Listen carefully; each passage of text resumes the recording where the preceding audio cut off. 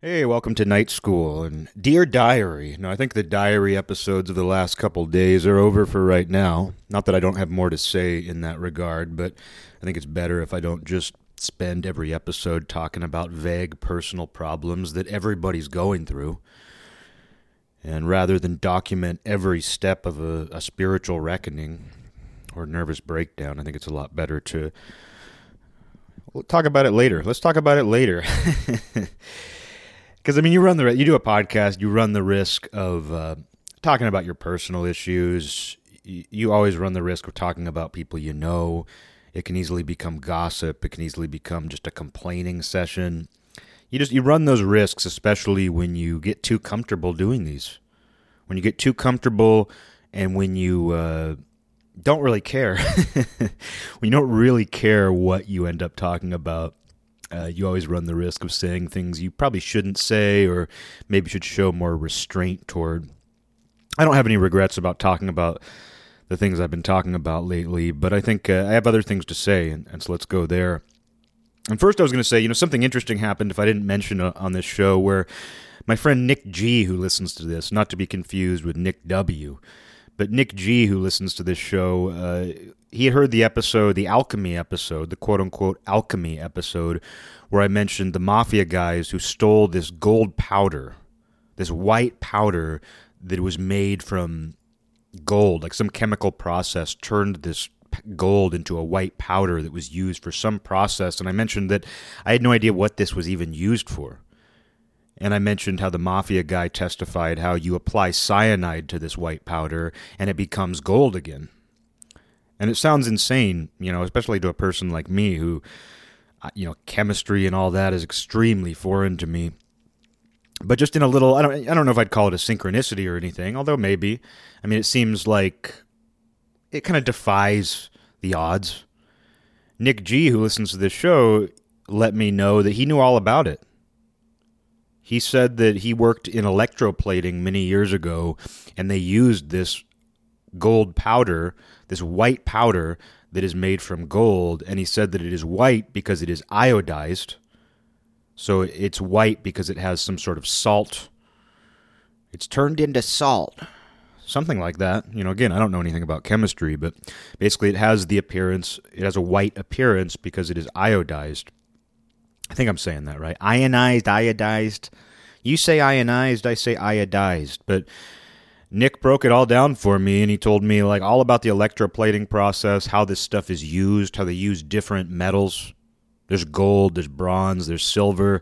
And he said he didn't know about the gold, but he said that when the silver is applied to these baths, because in electroplating, things are dipped into these baths.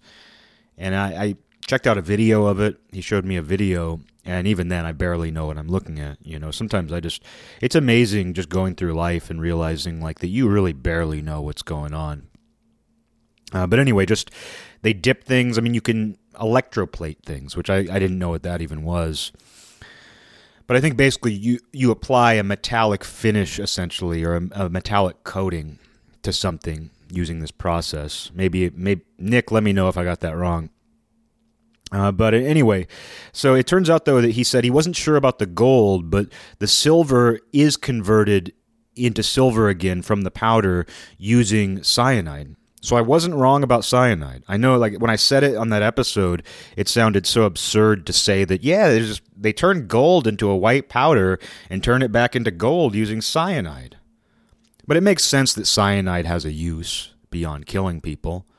We always hear about it. It's kind of like how the gases used in Nazi Germany, where they had some practical purpose and they used it for something nefarious. I mean, that's what I was talking about not that long ago, when it's like science taking credit for the benevolent byproducts of science, but distancing themselves from the malevolent byproducts, where it's like, we didn't mean for the theory of relativity to be used on a nuclear bomb, but it's you always run the risk of doing that. Just like I run the risk of saying the wrong thing or saying something I maybe should have had a little more restraint on.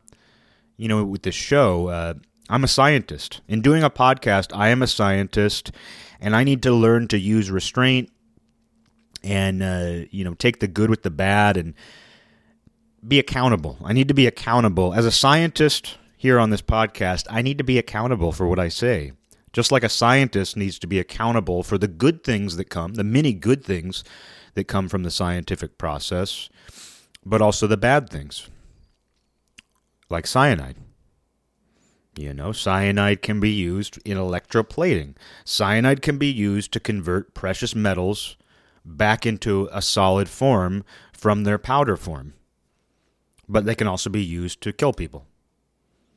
And nature supplies plenty of that too. Berries can, when you're starving on a journey, berries can save your life, or you can eat the wrong berries and they can kill you. Berries are a form of cyanide. Cyanide berries? Stupid.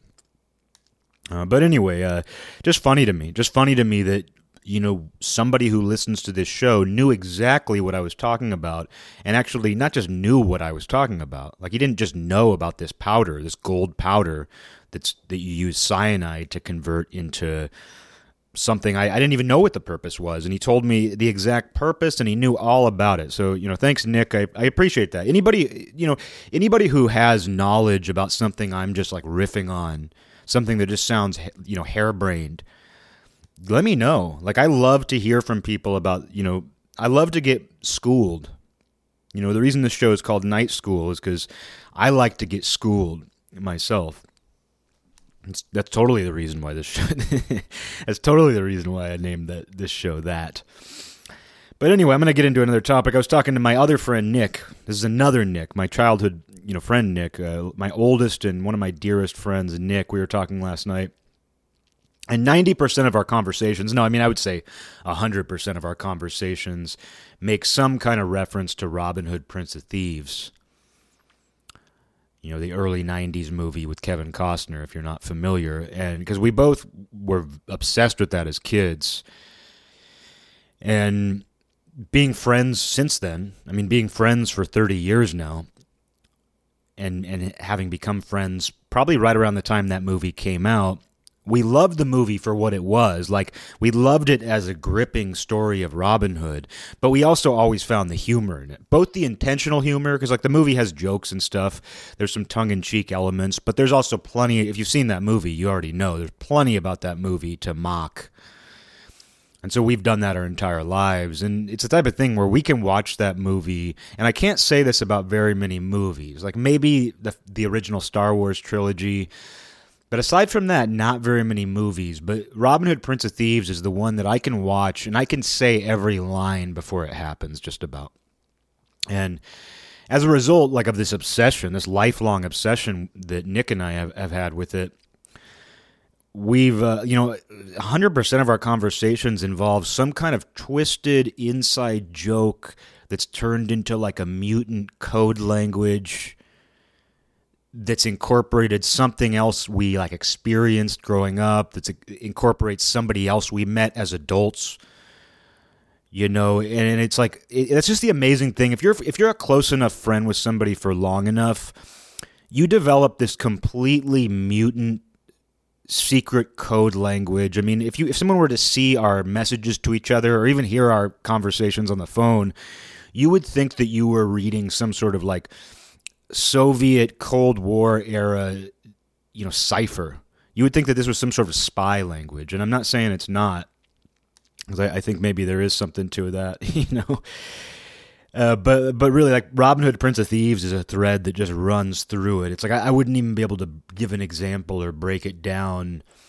It's so mutant, and it's incorporated so many other things, and it's this universal solution. You could mix it with cyanide and turn it into something else. And so, 100% of our conversations involve that. But he sent me a package a few days ago with a book, Trask, which is a Northwest adventure novel, and it's turning out really good. It's the perfect thing for me to read right now. Can't get enough of adventure novels, really can't. Since I got into fiction a couple years ago, since I actually started reading fiction as an adult, can't get enough of adventure novels. But he sent me the book Trask, as well as 3 Robin Hood, Prince of Thieves action figures in the card, in what's called the blister pack. Growing up, playing with action figures, my friends and I always called the packaging they come in the card. because it's like a big card, and usually it's almost presented not entirely different from a trading card with the figure and the plastic attached. Like they would have kind of like a profile of the character, and they would have a big image of him. It was kind of like a card, and it was card material. Like we just called it the card, baby. It's a card. And it wasn't until I was an adult, maybe, that I heard the phrase blister pack. Oh, you said card, you ignorant little idiot. It's called the blister pack. You know, it's a kind of a disgusting phrase. It actually makes sense, though, because the plastic that houses the action figure is kind of a blister. It's very much a blister, but I guess I never thought of a blister as anything else, as anything beside like things you get on your body that hurt. Turns out if you pop a blister on your body, an action figure comes out, just like a blister pack. But anyway, he sent me like 3 original Robin Hood Prince of Thieves action figures with the card, with the blister pack, attached to the blister pack. And so that's just a great joke, a great find and a great joke to send to me. Who knows where he got them. But so we were talking about that last night, and something we discovered as kids was that sometimes action figures are made from other action figures. And I'm not talking about custom action figures. We're talking about other like professionally made, mass-produced, manufactured action figures are made from action figures from other toy lines. Always the same company, almost always the same company that made both toy lines, but you'll find that sometimes they reuse Star Wars figures, and that's what we learned with Robin Hood Prince of Thieves when we were kids, is that we used to play with those Robin Hood figures and never thought anything of it. They seemed like they were the figures. Like some of them looked like the actors, some didn't. Because that's the interesting thing, is the Kevin Costner figure is, to this day, the best rendition of an actor that I've ever seen. They basically shrunk Kevin Costner's head down to like an inch long, an inch high. And I mean, it might as well, you could tell me that they shrunk Kevin Costner's real head down, and I would almost believe you. I would almost wish that you were telling the truth. Because it's such a good sculpt. Oh, it's such a good sculpt. Whoever that sculptor was, I hope that guy got a big bonus in 1991 when these figures were produced. But the weird thing is they must have like blown their entire load on Kevin Costner's head, which is a visual I never thought I'd invoke. But they must have done that because the other figures don't look anything like the guys in the movie.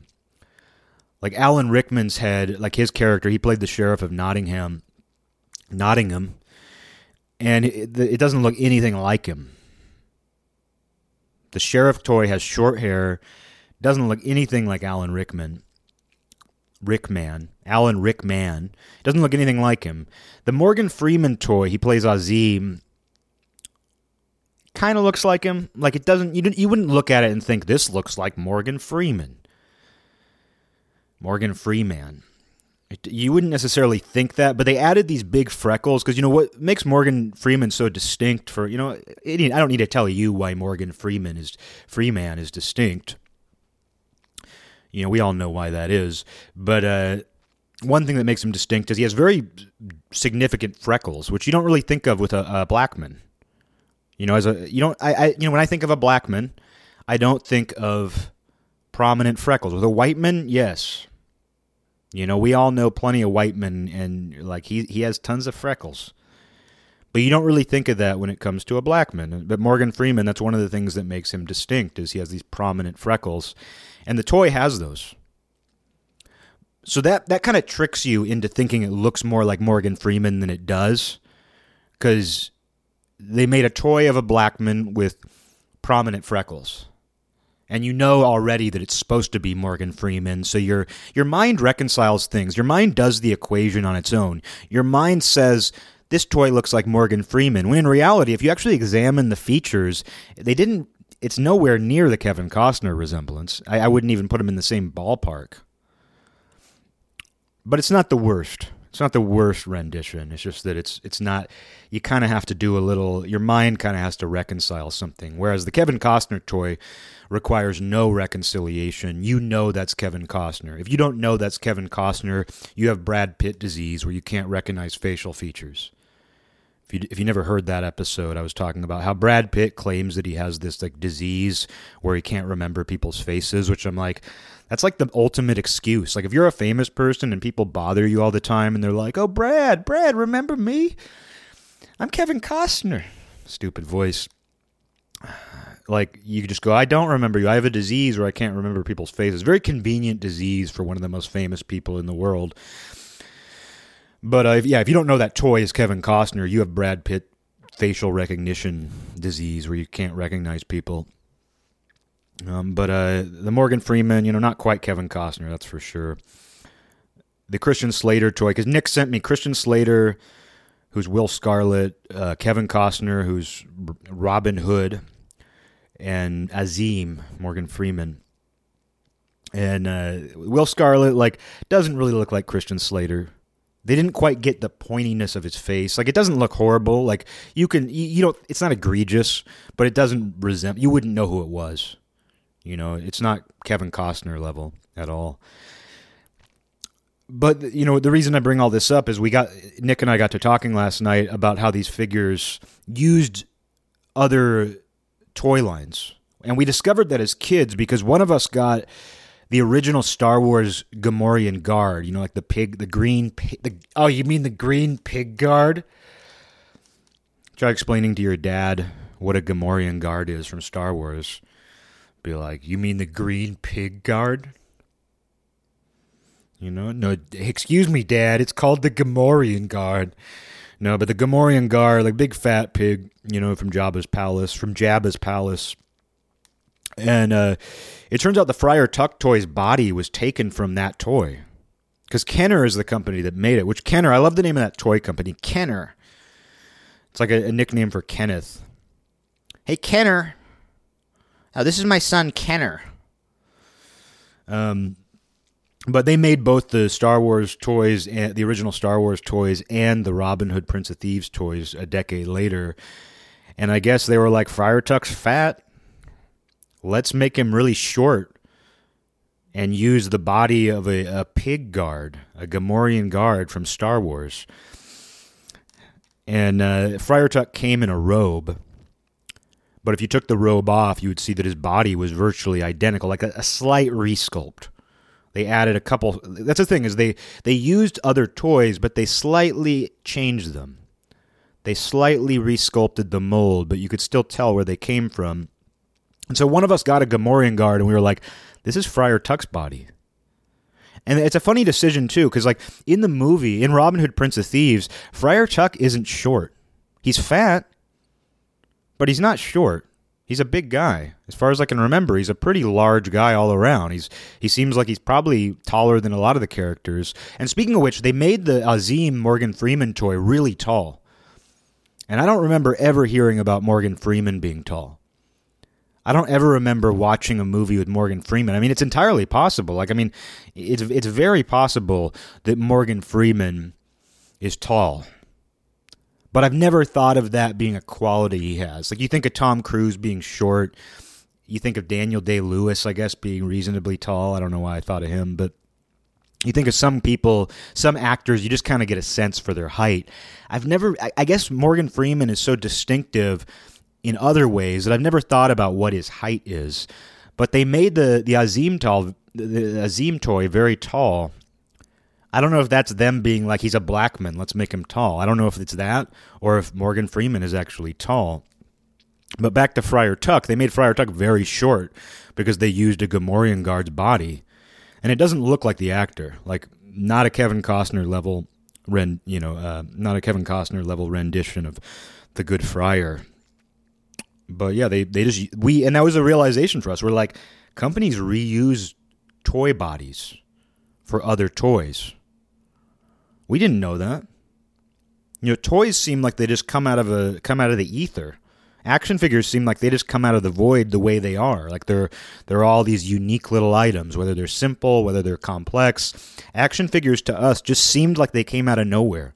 We knew they were manufactured, we knew they were mass produced, but in terms of like the individual figures themselves, we thought of them as in a vacuum of their own, individual little figures. Especially when you think about different series. You know, every once in a while I think you'd play with a toy and be like, well, this kind of looks like the other toy. Like, there were G.I. Joes, for example, where you'd get one of the little 3 3/4 inch G.I. Joe figures and you might be like, this accessory is the same, this is the same gun that came with another guy, or something like that. But you never really thought that like they would reuse a Gamorrean guard from Star Wars to make Friar Tuck. But we had that realization. And then we came to realize that more of the Star Wars figures were reused for Robin Hood, and including because in Robin Hood, Prince of Thieves, the merry men lived in a tree fort, sort of a tree village. Sort of a tree village. Oh, the merry men lived in a tree village. And of course, in Return of the Jedi, the Ewoks. The Ewoks lived in their own tree village, so guess what Kenner did? Can you guess what Kenner did? They made a tree fort for the Robin Hood figures, and they used the same tree fort. They used the same tree village, which makes sense. It made sense to do that. I got to give them. I don't think that's just pure laziness. It's like those are actually almost identical tree villages, even in the movies. Even in the movies, those tree villages are very similar. So why not just reuse the toy? So we realized that, though, that like we were like, whoa, this borrows from Star Wars. This borrows actual toy molds from Star Wars. And I think we found that blows your mind. Like when you're a kid and you realize that a company reuses parts from other toy lines, you start to notice it in other places. You know, and I don't remember like going around left and right finding it, but you do start to notice that. It changes your worldview. That can blow your little old mind, you know, to realize that, like, these things that I thought of as unique little jewels, you know, to cut costs, to expedite production, for all kinds of reasons, they might just reuse a figure and repaint it and slightly resculpt it. And so we got on this kick last night because we were looking at the Robin Hood figure that he sent me, and Nick noticed that his belt said G.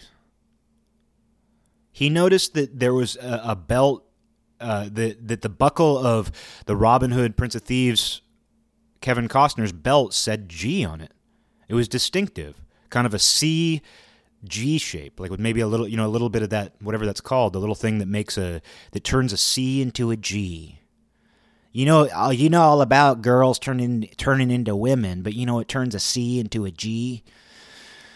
No, he noticed that, and I don't think we had ever noticed that before. And he goes, "You know what? Do you think they used Green Arrow's body for this?" And I was like, "I bet you nailed it, because it's an archer's body. Because the Robin Hood figure, he's designed to hold a bow, and his decorations, like he's first of all, he's ripped. Like Kevin Costner has never been known as a muscular guy.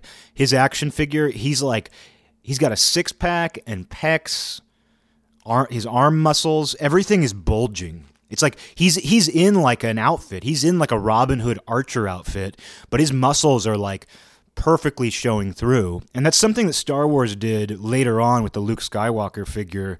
When they re-released Star Wars figures in the late 90s, they made them all extremely buff. They made like Luke and Han Solo like almost like ripping out of their clothes. Their muscles are so exaggerated. And it's like, I don't think that's the appeal of Star Wars, guys. The original figures sold in droves and they weren't ripped. I don't think people watch Star Wars to think, oh, you know what? I want toys of Luke and Han, but I wish they were ripped. And by the way, Star Wars references, that means that we can change the meter back to 0, the counter. The counter is now back at 0. We've gone 0 episodes since making a Star Wars reference. But yeah, it was a weird decision. Like, I think it was Hasbro had taken over Star Wars figure production in the late 90s, and they made the decision to make these characters in the movie who everybody loved. Like, nobody watched the Star Wars movies and thought, you know what, I wish that Luke had pectoral muscles bulging out of his robe. You know, no little boys sat around thinking that. They just thought Luke is Luke, and he's cool either way. And Hasbro said, Luke might be Luke, but we'd like him if he had bulging pecs coming out of his robe. Weird decision. But with the Kevin Costner figure, it's the same thing, where he's just bulging. You know, he's just got muscles just bulging out of his Archer outfit. But when we realized last night that, they used Green Arrow. And Nick looked it up, and he found the exact Green Arrow figure that they used. And sure enough, same body, same everything just about. Hence Robin Hood having a G on his belt buckle. So that kind of blew our minds, where it was like, it turns out more of these figures than we thought were actually. It wasn't just the Friar Tuck Gamorrean Guard. It turns out a bunch of these figures. And then, it turns out, of course, these action figure nerds online have articles about it. And we discovered that the term for this is kit bashing. K-I-T bashing. Doing a little bit of kit bashing, I see. Kit bashing. And, with the earlier thing in mind about the gold and the gold powder and how the other Nick G, knew all about that. He listened to that episode and he knew all about that. Let me know if you know all about kit bashing. If you've heard of kit bashing before this episode, let me know. I want to know who that listens to this show knows all about action figure production. I want to know who that listens to this show knows about action figure production and the corners that action figure manufacturers cut in order to produce figures, because kit bashing is a part of that. And I don't think it just applies to the manufacturing of figures, because I guess the term comes from people taking different models, like even just the average Joe, taking different model sets and combining them, like customize. It basically means customizing models or toys or figures. Kit bashing. You take a model kit and you take elements of one and you combine it with another to make something new. So it's something that goes much farther than what I'm talking about here. But it does apply also to manufacturers of action figures, and Kenner did that with Robin Hood, Prince of Thieves, and there's entire articles about it where it turns out all of the figures are the result of kit bashing. I thought it was crazy as a kid just to discover that one of them was a kit bashed action figure, but to find out that virtually all of them are. A few of them had new heads, but all of their bodies a bunch of them came from superhero stuff. A bunch of the bodies were from superheroes, and it turns out that the Alan Rickman Sheriff of Nottingham figure, his head came from a RoboCop bad guy called Chainsaw. So that's pretty sad that they couldn't even sculpt a brand new Alan Rickman head, even though he's such a definitive character in Robin Hood, Prince of Thieves. He's a complete ham. But next to Robin Hood, he's the main guy. He's the main bad guy. And the fact that they couldn't even sculpt Alan Rickman's head, and they took a toy, a RoboCop henchman, and just repainted him. It's like, give me a break, guys. And the interesting thing, too, about it is they made a figure in this Robin Hood, Prince of Thieves series that was called the Dark Warrior. And he's not in the movie. Like, he's wearing this crazy pagan helmet. It's like this pagan helmet with big wings on it. It's like a falcon on top of it with big wings. And there are these pagan Celtic warriors in the movie. The sheriff recruits these heathen Celtic warriors, and one of them does have kind of a crazy helmet like that. But on the card, on the blister pack of this Dark Warrior figure, they claim he's just one of the sheriff's henchmen. But this guy does not appear in the movie in this form. Certainly not one of the sheriff's henchmen. So it's always interesting when a toy line makes a figure that wasn't in the movie. And that's happened a number of times. Toy lines have done that a number of times from what I know, where they'll add I can think, there was this kid that I grew up with, and for show and tell, he brought, in second grade, he brought in this figure that he had got for the Aliens movies. And I think I mentioned in a recent episode, my neighbor and I were obsessed with Aliens. We would pretend to be the characters from Aliens when we LARPed, when we played guns, when we LARPed. And so we knew the characters very well. And this kid brought in this new, and it was part of the Aliens toy series, meaning like Aliens the movie. All of the toys from the Aliens toy series, however you say this stuff, they were all from the movie, except he brought in this new figure, and it was a guy with red hair, I believe sideburns, and like a white streak through his hair. And like this figure, he had like this fake alien costume where you would put like this thing on his head and these things on his arms and legs so that he like dressed up like an alien to fool them. And he's not in the movie. And they made a figure though, and it's like, this is not a character from the movie. They just created a random toy to go along with the movie figures of some random Irish man who, you know, dresses up like an alien, something they never do in the movie. There's no character in Aliens who puts on a fake alien suit like an idiot to trick these aliens. You know, so it's just a weird decision where it's like, to try to sell more toys, we're going to create characters who weren't in the movie. And they inevitably leave out other figures too. Like with the Robin Hood series, they didn't make any of the women, which is common. You know, they typically don't make the women from movies. Little boys don't want to play with the women. Even though they do. Because like my friends and I, it wasn't about action. When we played with action figures, it was never about action. It was like a diorama. You wanted to create little scenes. You wanted to create a little movie of your own. And so you wanted female characters for that reason. But the manufacturers are like, little boys don't want to buy female figures. So they don't make them. And it's funny with Robin Hood, Prince of Thieves, no Maid Marian, nothing like that. Instead, you get the Dark Warrior, a character who's not even in the movie. And it's just a funny decision, like who they decide to make, who they don't decide to make. You can imagine the board meetings. You know, you can imagine the board meetings. Like, it's like me joking about, like, telling my dad, like, it's not a pig guard, Dad, it's a Gamorrean guard. It's Jabba's Gamorrean palace guard. It's not a pig guard. You know, trying to explain those details to, like, an older person. I imagine the boardroom meetings at Kenner were kind of like that, where it's like, hey, we're going to make these Robin Hood figures. Who are we going to make? We got to make Robin Hood. We got to make the sheriff. But let's reuse a RoboCop henchman's head for the sheriff, even though it looks nothing like him. And you know what we're going to do? We're going to create a brand new guy out of nowhere called the Dark Warrior. He's not in the movie, but it'd be cool if he was. Kids won't know the difference, except they will. They'll still be talking about it 30 years later on their podcast. You know? These people don't know how their decisions can impact an entire life. They don't know that two childhood friends will still be talking about the Dark Warrior and who he is and who he isn't 30 years to the day. It's been 30 years to the day since we found out about the Dark Warrior. But no, it's that sort of thing. You can imagine the boardroom of these like toy bosses saying like, hey, who cares? Sure, I like it. Hey, is there a way we can cut costs? Can we reuse the Green Arrow's? We already got an Archer.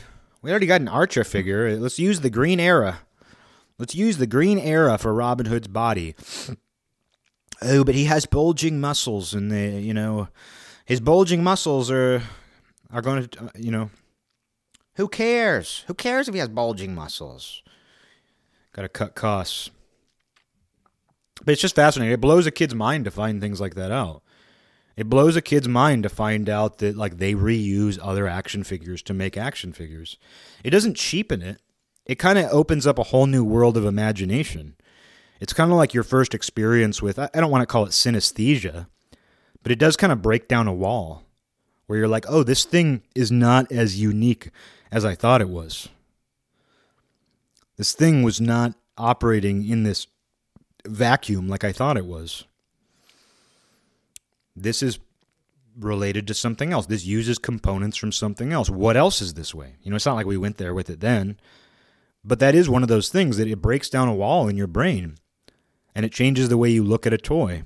And even if it's just that individual toy, it can make you look at other toys differently. It can make you look at other things differently. You can start to notice things you might not otherwise notice. It all starts from there. People talk about LSD.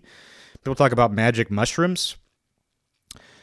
My mind didn't start to break down the barriers of reality until I tried magic mushrooms.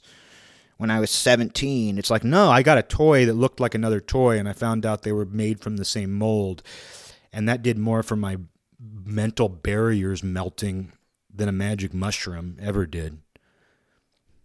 Give credit where it's due. Kenner blew my mind. Give credit where it's due. But talking to my buddy about that, it got us thinking about that whole subject of just toys. And kit bashing. Kit bashing has been the word of the day. I woke up to a message from him all about kit bashing. Because you learn a word like that and it doesn't leave you. I've been walking around all day thinking about kit bashing, thinking about jokes, thinking about practical ways to use the word kit bashing. I was even getting into it with him where I was like, it's like a last name. Like I grew up, I knew a family and their last name was Coppersmith. And I always, like, that was a realization for me too. You think about your mind getting blown. I realized, oh, somebody in their family history was a coppersmith. Like somebody's profession, just like a miller, just like a tailor, just like how all these people have names that relate to their profession, their family's historic profession. It kind of blew my mind where I was like, somebody in that family history, like they, at some point in time, that was a family of coppersmiths. Literally, that's what they did for a living. But you think about Kit Basher, and it's like Kit Basher as a last name. My name is Eric Kit Basher. I come from a long line of Kit Bashers. We take multiple action figures and combine them to make new action figures. We're a Kit Basher family. Turns out that name originally, it's derived from Kit Basher.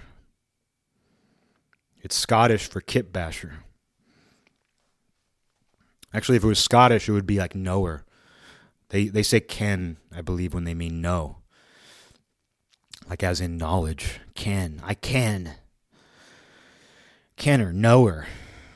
By Kenner, do you mean knower or do you mean kit basher? It also sounds very violent. Bashing. Like bashing these kits together. He's a kit basher. Sounds like a kidnapper. Somebody who does bad things to kids. Is he a pedophile? Oh, in this part of the country, we call pedophiles kit bashers. Horrible. Horrible with those. He's in the Kit Basher database. Whenever you move to a new neighborhood, a kit basher has to register. Whenever a kit basher moves to a new town, he has to register and let everybody know. We got a kit basher across the street. I keep an eye on him. Welcome, kit bashers. But yeah, the term kit bashing, I just can't get enough of it. Kit bashing. I'm going to make myself sick of it, obviously. But I went for a walk at the college here, which is still shut down, I guess. I don't know. I mean, it seems pretty dead to me. And somebody had a giant Star Wars action figure. Like, it was like the same like make as the small Star Wars action figures, but it was like one that was like 12 inches tall, which I never liked those big toys. Like as a kid, I was always into like the G.I. Joe size, the Star Wars size action figures were perfect. 3 3/4 inch was the perfect size action figure for me. Big enough to where it wasn't a miniature, small enough to where it wasn't bulky, easy to transport. You could fit a couple of those guys in your pockets if you're going on a road trip. And but they had a giant version of a Star Wars figure, and I of course took a picture of it. And they had a bunch of other action figures in the window too. And I sent it to my friend, and I just said, I smell a kit bashing coming on. I can't get enough. But that makes me think I've done some kit bashing. All this has made me realize that I am already a kit basher. I was a kit basher as a kid. I was a child kit basher because with G.I. Joes, I learned that with the original like G.I. Joe figures, like the little ones, I realized that you could unscrew their backs. Like with a screwdriver, you could unscrew their backs and their arms would fall out, their heads would fall out, and you could do that to multiple figures and switch their arms and heads around. Their lower half of their body was a little more difficult because they were attached with a rubber band and there was a hook. So like their legs hooked to the torso with this rubber band that you had to like very carefully like stick through like a hole in the bottom of their torso and hook back on in the right way. So it was more difficult to do that, and you ran the risk of breaking the rubber band, which was always unfortunate. But I did a lot of kit bashing, it turns out, because I would combine the arms and heads and occasionally the legs. And you could even combine, like, because the torsos would break in half. Like, not break, but they would, when you unscrewed them, they would separate into two halves.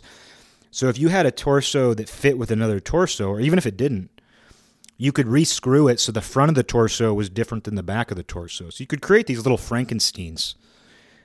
You could create these little Frankensteins out of it. And I did that, and I would paint them too, and it was all very crude. Like, nobody would want to pay me to be a custom action figure kit basher.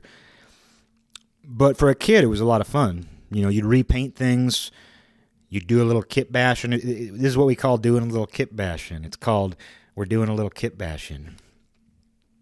And you'd do it, and it'd be fun. And you look back, and you're like, oh, if I hadn't kit bashed that guy, I could have sold him for $30 on eBay. I could have sold him on eBay. But, you know, it's better to kit bash. It's better to kit bash when inspiration strikes than to worry about this auction site that may or may not exist in the distant future. You know, it's way better to kit bash. It's way more fun to blow action figs up as a kid than it is to worry about their resale value on eBay. eBay. But anyway, so I realized I had done some kit bashing, and those G.I. Joe figures were interesting. I understand this is now just an action figure podcast. But, and I know those actually exist. When I was doing a little research last night, like on kit bashing, I discovered that, yeah, and no surprise, of course action figure podcasts exist, but still, like, adult men get together and they do action figure podcasts. And what always gets me about those is those guys review new action figures. It's not just that they're collectors who discuss all these little nuances. Like, for example, the articles I found about all the different figures that were reused to make the Robin Hood figures. It's not just them analyzing and collecting old figures. Like, what's crazy about those guys, and that makes it kind of perverse to me, is that they will buy, like, new Batman figures for some, like, new Batman thing I've never heard of and give some detailed analysis of it. And I'm like, man, like, how do you even like that stuff? How do you even maintain an interest in, like, new Batman figures that look like a... Like, the thing about new action figures that I noticed is they all look like really... they're, like, really... smooth. Like, what I like about older figures is there's, like, kind of a texture to them.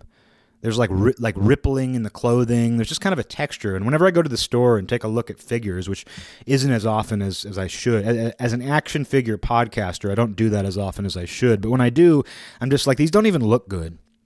Because I'd be excited. Like, if I saw an action figure that looked good today, I would be like, this is cool. But I don't typically see that. And these guys, though, they've maintained enough momentum and interest in action figures to, like, do online reviews of new action figures as 45-year-old men. And I'm just like, and I'm not even making up fun of them for being old or anything like that. Like, oh, can you believe these grown men? I'm kind of doing that while doing that myself on this show. But still, like, I'm kind of doing that. I'm kind of making fun of them. But the reality is I'm more just mystified that they can even maintain the interest to, like, buy a new Batman set and analyze it. But when you invest in something, you got to keep doing it, you know? It's why people still put out shitty albums, because it's like, this is what I do. Even though inspiration died on the vine decades ago, I've still got to make a new album because I'm a musician. I'm an action figure reviewer. I've still got to review the new stuff. But with that, though, like, I had a realization as a kid, you know, just that I was able to kit bash on my own. I didn't know. I was kit bashing before I knew what kit bashing was. But with the G.I. Joes, what was so interesting is, like, I loved those figures. They were popular with everybody I knew. Every boy I knew had a collection of 3 3/4 inch G.I. Joe action figures. They were so versatile. Versatility. They were so versatile. How do you say it? They were so versatile, and because, like, you could pose them in any way, and they wouldn't always stand up. But what gets me about the popularity of those figures is how easily they broke. Like, they were some of the most enduringly popular action figures, and they looked so cool. You could do so much with them. There were so many cool things associated with them. There was a cool TV show. But what gets me about them is that they would inevitably, like, the thumbs would break off those guys. Like, they had to have thumbs to hold their weapons, but the thumbs would break off so easily. They would weaken, and you could see them weakening. You would see, like, them start to get lighter in color around where the thumb met the hand. where the thumb met the hand. And you would know that it's going to break at some point. And they would break too, because, who stored their G.I. Joes in, a safe place? I just had a bin where I just threw them all in there when I was done. And when you throw them in there, they bang up against each other. You toss them around. I was never, I was never reckless with my action figures because I treasured every single one of them. But at the same time, I didn't delicately place them in the bin. I would just, scoop them up and put them in there. Not throw them, but just scoop them. And it was like cat litter. Scooping up action figures like cat litter. But as a result, though, you'd end up over time, that rubber band in their belly that I was talking about that attaches their legs to their torso would break. It would wear thin, and you could tell it was wearing thin. And it was frustrating because there was no real way to replace it. I guess you could take it from another figure, but at some point you're going to run out of those bands. And you couldn't really use another rubber band. There was something about the band. It was this thick, short rubber band, and it was very unique to those figures, and it didn't last. And you couldn't just, because I think I tried things like twisting a real rubber band, multiple times so that it was tight, but still, the guy's torso would just kind of, dangle loosely, and you could never make him stand up again.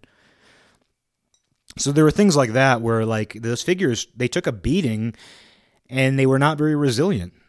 One day you'd open up your bin of G.I. Joes, and a guy's arm would just be gone. Part of his arm would be missing because they were all jointed. They were jointed at the knees, a screw would come out. Or one day, just on their own. Because I have this theory that no matter how careful you were in putting your G.I. Joes away, when you put them away in the bin, they just writhed. It wasn't like Toy Story where they get up and do things. I think they just writhed like maggots inside of their bin. The figure's arms just writhed. They didn't go anywhere. They just writhed like worms, like maggots, like action figure maggots. And as a result, you would open up the bin the next day, and then suddenly, Duke's missing an arm. Dial Tone's missing a leg. Beachhead's rubber band belly broke. His intestines. It was kind of intestinal. There was something kind of biological about it. And when you would take those figures apart, when you do a little kit bashing, it was kind of like doing an autopsy on an action figure. Why not? It was. You were taking them apart. It was reductionism. And the rubber band that kind of held it did hold their torso to their legs, to their pelvis. It was kind of like an intestine. I've thought about this. I've thought about the components of G.I. Joe action figures. Oh, G.I. Joe. So, I don't know, it goes deep. It goes very deep. But it's interesting they were so enduringly popular considering how easily they fell apart. How they would inevitably end up, just coming apart. And there's only so much you could do. While there were little things you could do here or there, you would inevitably have a bunch of figures missing thumbs. And as a result, if you wanted them to hold their guns, you would have to make it so they were hugging the gun to their chest. And then, eventually they're going to lose a leg. Eventually they're going to lose part of an arm. Sometimes, you'd find one in the torso had just cracked in half. And I had a weird experience where my friend came over, and it was a nice summer day, and we had this enclosed backyard with all this nice dirt. And we decided to set up all the figures really elaborately in the dirt one day, and it was so much fun. And it seemed like we were going to do it every day forever. I think we did it 1 or 2 days, and we built these moats. I think my sister built all these moats in the dirt. So it was this whole elaborate day of fun and setting figures up. And there was one figure, it was Roadblock, the guy, a black man who carried a big artillery gun, bald head, earrings. The toy actually had earrings, double earrings, Mr. T style. And we buried him up to his neck in dirt. And the figure was there for a few days, maybe. I don't know how long he was there. Nobody touched these things. And when I went to retrieve him, one day I was I guess we're not going to play this anymore. It was kind of sad. It was I guess we're not going to do this outdoor G.I. Joe diorama anymore. And so I went out to retrieve my figures one day. And keep in mind, it was summer. The weather had been nice. My yard was totally enclosed. Like, animals went back there. Like, we had cats, neighborhood cats, raccoons, possums. All those things made their way into the backyard. But I went to go retrieve Roadblock. Like, he had been buried up to his neck in dirt and his head was sticking out. And as I pulled him out, only the head came out. And there was no body. Like, I dug underneath it. There was only a head, and that was not the way we buried him. I have no idea how that happened because it was actually hard to get the head out. Like, the heads stayed in. Like, I'm talking about, like, you'd open up your toy bin and the G.I. Joes would be missing arms and legs and their rubber band intestine would be broken. Their heads would always be intact because the head was more securely in. Like, you had to actually unscrew the torso to get the head out. And as a result, like, the heads never just fell out on their own. Like, the heads even had these little nubs that kept them in place, that limited the mobility so that you couldn't, like, swivel the head 360 degrees. These little nubs at the bottom of the head. And it turns out, your body has those too. You don't know it, but you do. And never bury yourself up to the neck in dirt because you might very well find out that when you go to get yourself out, you don't have a body anymore. What happened to that guy's body, man? What happened to Roadblock's body? That we buried him with his body up to his neck, waited a few days in my secure, safe, isolated backyard, and his body was just gone. What worm, what animal, what happened? I never figured that one out. But it's the risk you take when you take your toys into the outdoors. And I was, one of these, last night I was on this kick, like reading these action figure blogs and stuff, and you can't do much of that. That's like a one night in a year. It's like a once in a 5-year allowance. Like, you can only allow yourself to do that once every 5 years, go through action figure blogs. But there was a guy who was like talking about how he took his original Ewoks figures. This is a grown man. Now, and I don't want to say that. I don't want to be one of these people who judges grown men for, like, being into toys, because I can totally see a world where I lose my mind and I just play with action figures and elaborate dioramas all the time while the government pays my bills. I can see that fantasy world. But this guy, he's a much older than I am. I'd say this guy's probably 50 by now, because he mentioned when he was a kid. He mentioned, like, a certain year when he was a certain age. I think he said he was 9 years old in 1981.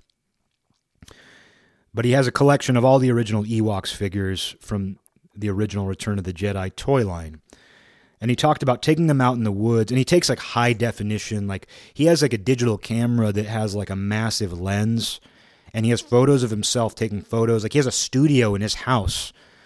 And granted, he runs an action figure website. I'm not blaming him for his hobby. But he has, like, an entire like photo studio in his house to take, like, high definition photos of action figures, which I guess if you're going to be into it, you might as well go all the way, right? But he said he was taking these, professional photographs of his Ewok toys in the actual woods for ultra realism. And he said, like, one of the toys' staffs, like, flew out of his hand when he lifted it up or something. Like, it got flung. And it flew into, like, a pile of twigs. And he said he spent, like, all this time scouring the woods for this Ewok, this, like, tiny little Ewok staff, this tiny little Ewok spear or whatever it was. And he never found it. And I'm just imagining, like, I can relate to that. Like, we've all had that sort of experience. Like, I had an experience once where someone gave me this. It was before weed was legal. And this dude I knew gave me, like, this little caramel. It was tiny. It was like the size of a dime, maybe smaller than that. And it was wrapped up in some kind of, wax paper. And so it was like this little weed caramel, like a dose of edible. At that point in time, you didn't really come across that unless you knew somebody who had a medical card, that kind of thing. You couldn't just go to the store at all, let alone go buy edibles. Somebody either had to make you cookies or brownies or hand over something from the medicinal store, medicinal pharmacy, whatever they call it. And so he gave me this little caramel when we were out drinking. And I took it home, and I remember that night, like, placing it somewhere. Like I remember like putting it on a shelf. It's that exact thing you do when you're like, I'm going to put this in a place where I never put things because that way I'll know it's there. And then of course you forget it. Like you put something in a place where you never put things and that's where you never find it again. And it bothered me on principle. You know, it was one of those things that bothered me on principle because I was like, I know I had this. And then it dawned on me, you know, I was like, I came home like super drunk. I probably just ate it, you know? And so I think that's probably what happened with this guy, where he thought that he lost this Ewok staff in the woods and he was digging through twigs looking for it. He probably just ate it. That's something that a lot of action figures wouldn't want to admit is the number of accessories they've eaten. It's like spiders crawling into your mouth. Like you eat 75 spiders a month. You eat 10 spiders a year, whatever the statistic is. How they measure that, I don't know. It sounds like a bunch of nonsense, but I think it's the same thing. For people who collect action figures, you eat a certain number of action figure accessories every year. You know what's nice about talking about action figures is I feel like it gives me this really like safe, clean humor. Like I can just imagine myself making these jokes to families. This is like clean stand-up comedy for families. It's like, you know, action figure collectors, you know, sometimes they lose the accessories that come with the figures and they get really upset. What they don't realize is you eat this many Lego swords every year when you collect Legos. Good style of humor. Action figure comedy. Except kids today wouldn't get it. Kids today have no idea. Like try explaining to a kid what kit bashing is. Oh, well, you unscrew your G.I. Joe and you switch the arms around and then you stick your G.I. Joe out in the mud and then you go retrieve it and there's only a head. Turns out what happened to the body, I ate it. That's actually a good one. I like that one. Just everything that ever happened to any of my action figures, I ate it. You ever open up your bin of G.I. Joes and then you find that one of them's got its arm missing and you can't find it? You ate it. It's all just about eating. Every joke is about eating action figure parts. I ate Roadblock's body. Turns out I ate that guy's Ewok staff. It wasn't him that ate it. I ate it. Because it's me. It's not that every individual action figure collector eats a certain amount of action figure accessories. It's that I eat them all. I've earned a reputation for it. I think that's all I got. We've got an hour. It's an hour of pretty much action figure talk, and I think that's exactly what this show needed. I think that's exactly what Night School needed. This show needed a little bit of kit bashing. It's called doing a little bit of kit bashing. I think there will be more kit bashing in the future. And don't even get me into alchemy. Here I started this episode out talking about the alchemy episode, converting gold into iodized powder, converting it back into gold with cyanide, and how that's a form of alchemy. I talked about that on a previous episode. Here I was referencing that again. And now I'm talking about kit bashing, which should obviously be analogous to alchemy too, but I won't explain it because it seems pretty obvious. Taking components of different things and combining them to create something new. Kit bashing is alchemy, and that's what we'll close with.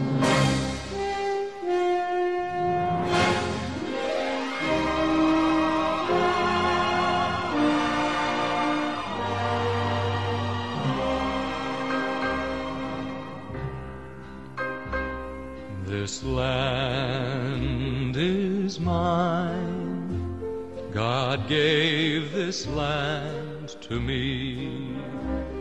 This brave, this golden land to me. And when the morning sun reveals her hills and plains, I see a land where children can run free.